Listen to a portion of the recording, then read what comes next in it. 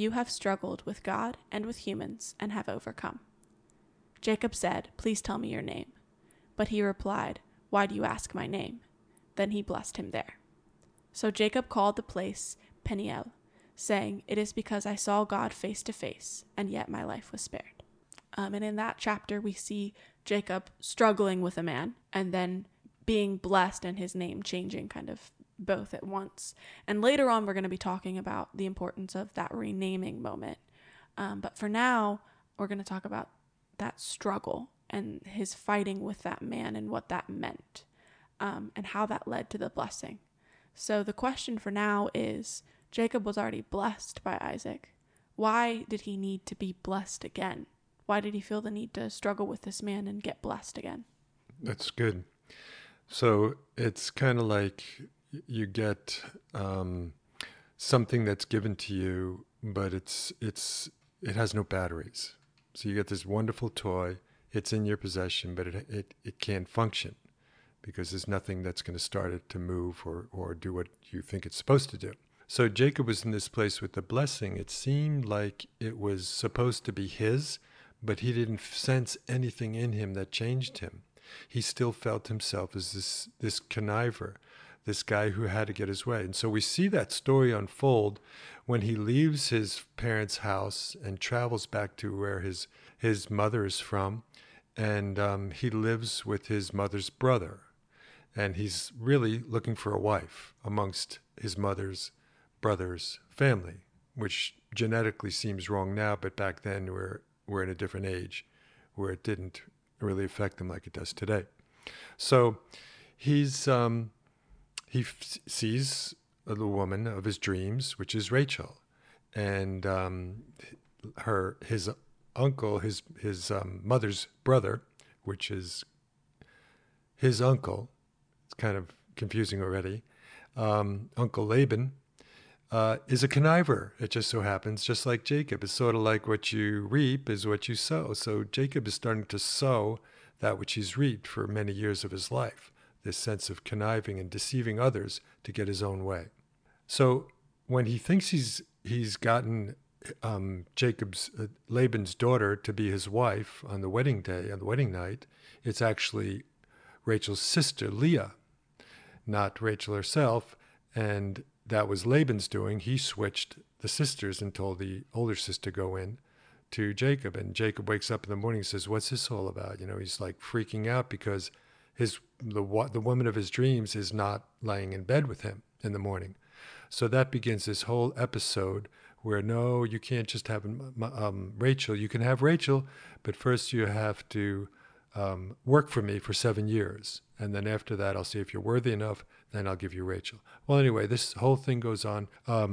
Jacob, his character starts to be developed at this point like never before, because life for him was pretty much easy street, even though he had his ups and downs. He had to run for his life, but still he's alive. And he feels the safety and the protection of his mother and father, even if from a distance. So 7 years to him is no longer a big thing because he's so awestruck by Rachel that he's going to live it out until that day. So that day approaches. Fast forward, he has to stay another 7 years to live in Laban's house because that's the deal on Laban's side.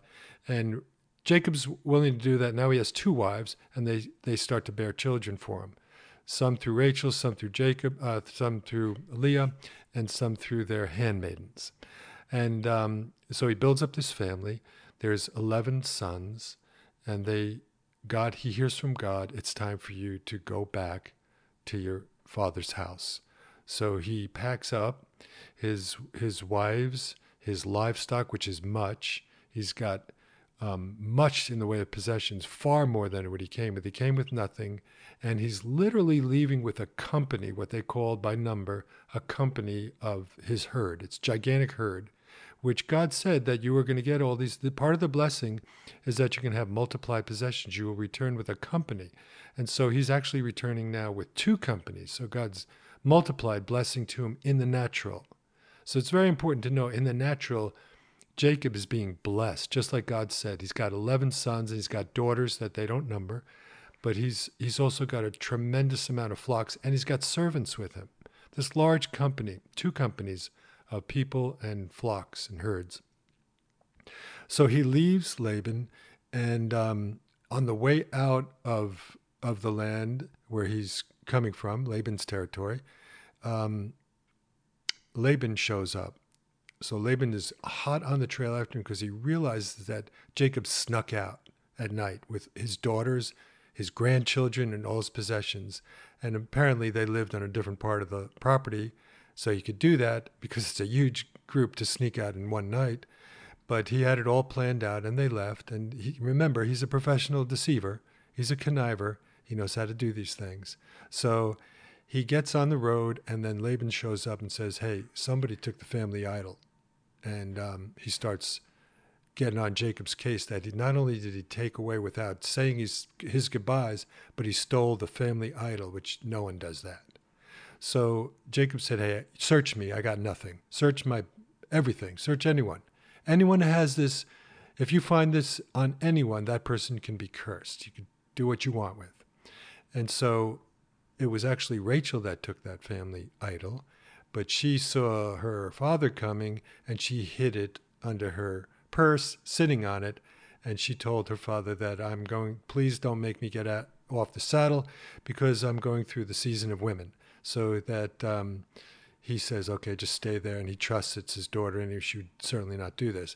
So they leave, and the problem is that Laban is still not satisfied, but he's leaving him alone. And so they get to this point, to a river crossing. The river is called Jabbok, which literally means crossing over. So from there, they'd be crossing over into the land where his forefathers lived, the land of promise, which God had already appointed for Abraham and his descendants. But he remembers very clearly that the last thing his brother said is, the next time I see you, it's the end. And he knows the kind of man his brother is, because he disobeyed his parents at the drop of a hat and went off and married Esau's daughters, which was the most shameful thing, most disgraceful thing for them, and the height of disobedience and disrespect. So he knew his brother was capable of anything. So he comes up with another plan. Remember, he's a planner and a conniver. So he says, this is my plan.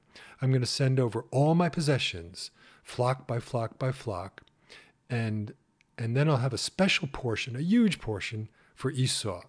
So he does that. He lines them all up and he sends them over. And then he sends over his wives and his servants over behind them. And he tells some of his servants, when they meet Esau, they're supposed to tell Esau that this is your servant, not your brother. This is your servant, Jacob, who wants you to have this company of flock, of herds and cattle, of sheep and goats and etc. And so it's to appease him, this first act of appeasement that we know in human history. I'm sure there was others, but it's the first one we get wind of. And seemingly it should work because there's so much there. But Jacob is left alone, and everyone is gone, and it's night, it says. So Jacob's left alone at night. Everything he's owned accumulated for 21 years, including his wives and children. So he's got 11 sons, and Rachel is pregnant with their 12th. So he's by himself, and he's obviously afraid, and it's night, and it speaks about the darkness of the soul. And this crazy thing happens. This man, out of nowhere, comes and begins to wrestle with him. Now, how weird is that? This man begins to wrestle with him. But there's something about this man that Jacob just doesn't say, hey, man, what's up with you? What are you wrestling with me? And where did you come from? There's not supposed to be people here. And so he's kind of like me in my story with the crabs. There's no place to go. But yes, he's under assault. But it's a man. It's not a crabs. It's a man that wants to wrestle with him, that starts the fight. And Jacob engages with him. And they wrestle, and it says they wrestled all night long. Now, you talk about struggle. That is an immense physical struggle. If anyone's ever wrestled, I was a wrestler in high school, and I have to go back to this just as an example. We were a very good wrestling team. We had state champions on the team. But this day, we were leaving the school, it was high school, and we were leaving the school to go to a town in Brentwood New York, which was known for its wrestling, and it was a high competition match, and I was all excited about it because I was not wrestling. I was the second man, and I get to watch the whole thing. And I was really excited because the guy that was in my weight class that was first to wrestle was a really good wrestler. And so I was eager to see this match and thinking that maybe we could win because the guy he was going to wrestle was 14-0 in competition. I remember very little in those days, but I remember this very clearly. This was a night for me like Jacob. So even though I was supposed to be a spectator, I'm on the bus and I'm fooling around with my friends in the back of the bus because we're not going to wrestle. These guys in the front are wrestling. They're really quiet because of the strength of this team. And the coach walks back from his seat in the front all the way to the back of the bus is where I'm sitting. And I'm like, this is weird. And he comes up to me and he says, Robbins, you're wrestling. And I'm like, what? And he says, Capasso is so sick, he's throwing up, he can't wrestle. You're wrestling. And he goes, I only got one bit of advice for you. Don't get pinned in the first round. And I'm like, you got to be kidding me. And I'm looking for the exit sign. You know how they have emergency exits? And I'm wondering if I open the exit sign at 40, 50 miles an hour, will I die? Because I know I'm going to die on the ring if I don't die now. And I was like, I wanted to throw up with everything in me, but I knew I couldn't. So when I got out there to wrestle this guy, the only counsel I got from this coach was don't get pinned in the first round. So the first round is the longest round. So it's a 7-minute match, but it's 3 minutes the first round. I thought 3 minutes would never end because this guy had me twisted up in positions that I didn't think I was possible to be in. And he couldn't pin me though. And it wasn't that I was trying not to be pinned, but I knew that my coach was going to kill me if I did get pinned. But I just couldn't move. He had me twisted up so much like a pretzel that my bones were aching and breaking and my muscles were twisted so much that I was in agony just from wrestling for less than 3 minutes. So I know what that's like. And fortunately, I made it through the first round, but not the second. But I never lived it down. But I realized that I was not carved out to be a wrestler.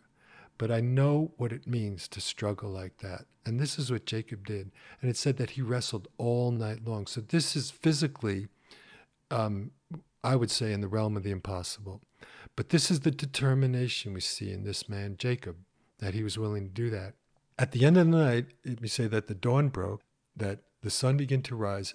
God speaks to him. He doesn't know it's God yet. He thinks he realizes it's an otherworldly being, probably from being so tied up with him all night long, that this is not a normal person. And yet he says to him, man, give up. Basically, I mean, I'm putting words in his mouth, but he says, when are you going to give up? And he says, I am not giving up until you bless me.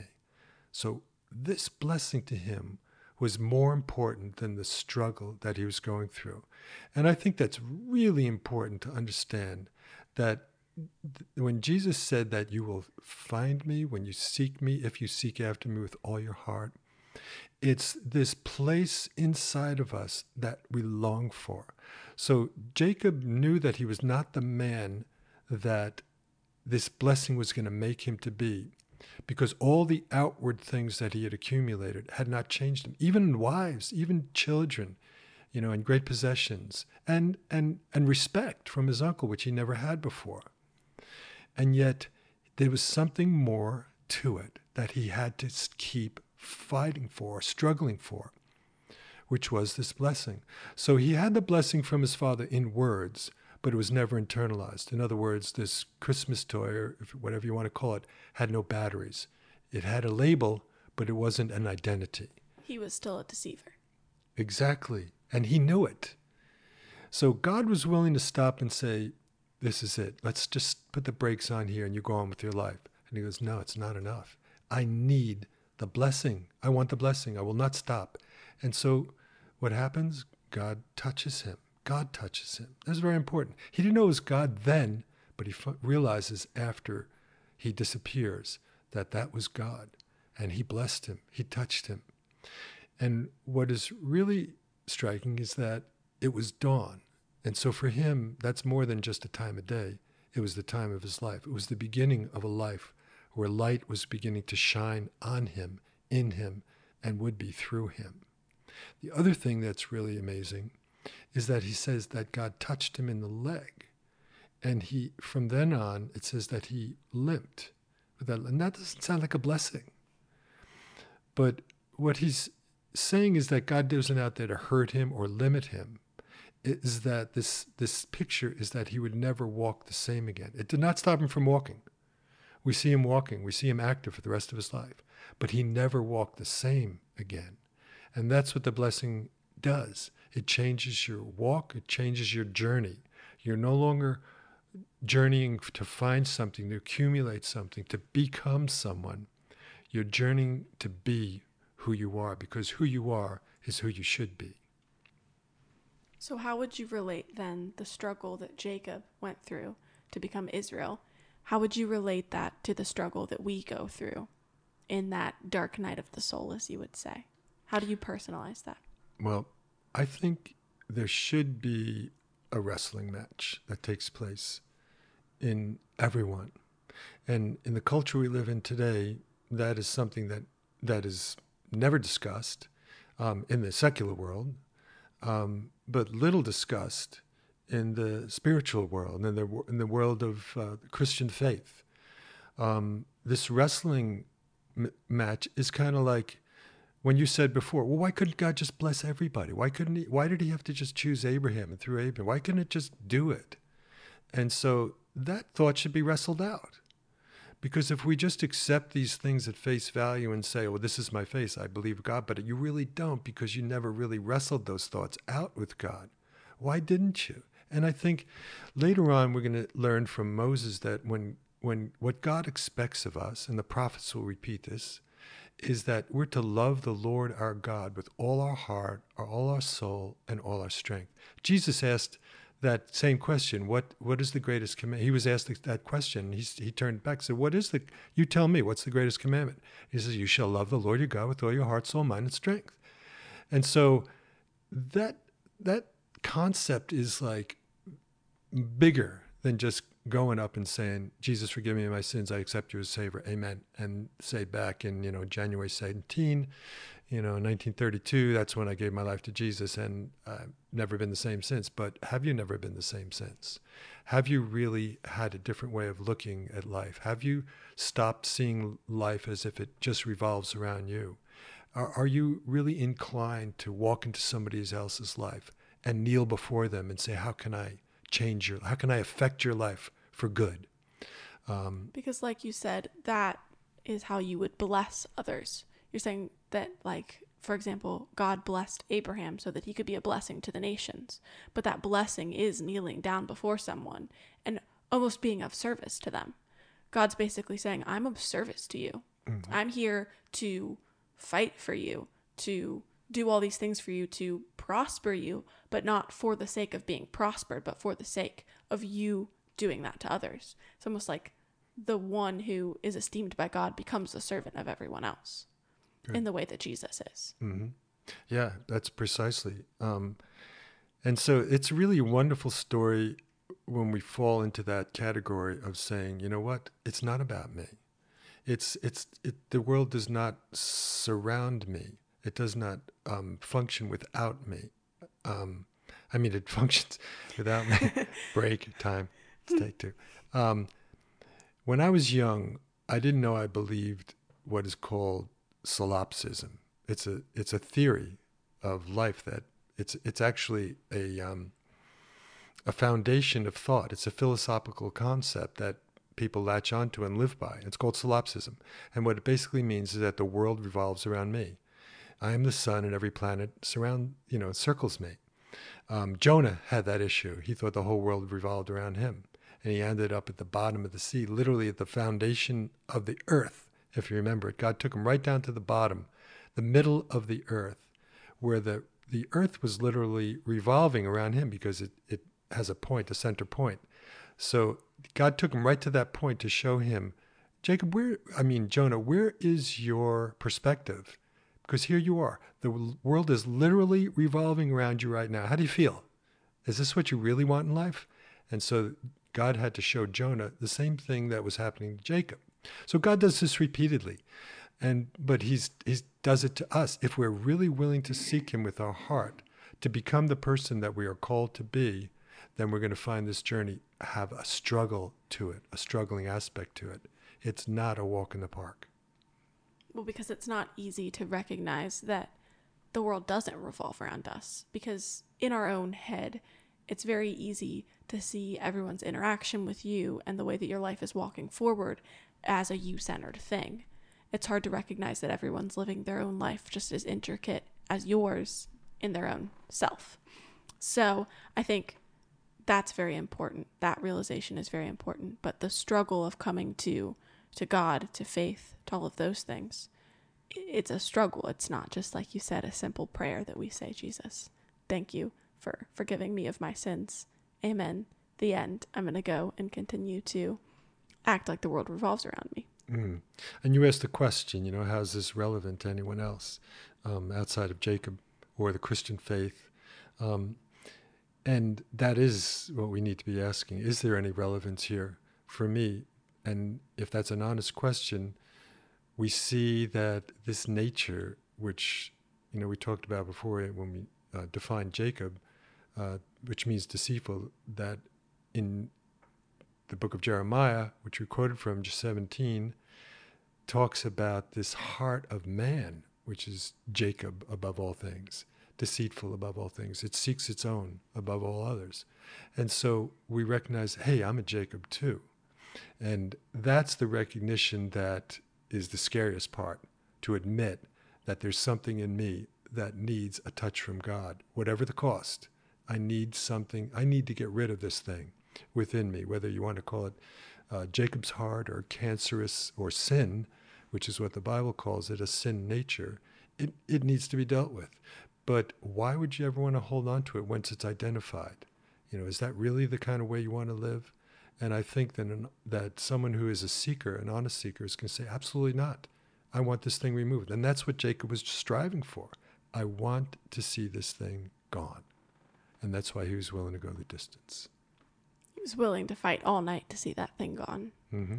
I think all of us have to come to that recognition of ourselves, as you were saying, that our hearts are deceitful above all things and that we want that gone. But it's like, how do I get rid of my own heart? And you're asking in a way for a blessing from God to have a change and a transformation. I think a lot of people would call that salvation, but I'm not sure that the way that we view salvation would quite cover that. Because me, walking into grace and saying, I'm all good, Jesus has saved me, doesn't seem like quite the same thing as we're talking about here, with a struggle and with a change of name at the end of the day, a change of name from a heart that is Jacob to a heart that is Israel. So, we're going to get into those names and that change. So maybe this is a good time to stop. And next time we'll talk about that change then from Jacob to Israel and that name and how that matters in each and every one of us. It's appropriate. Thank you so much for joining us today. We hope you enjoyed the discussion and got something out of it. If you want to be a part of the conversation or have any questions, head on over to the Comfort My People Facebook or Instagram page, where we'll post about today's episode and join you all in the comments. As always, please subscribe. You can find us on Apple Podcasts, Google Play, and Spotify, and invite your friends to join us as we journey from Jacob. Love you all. See you next week. Shalom.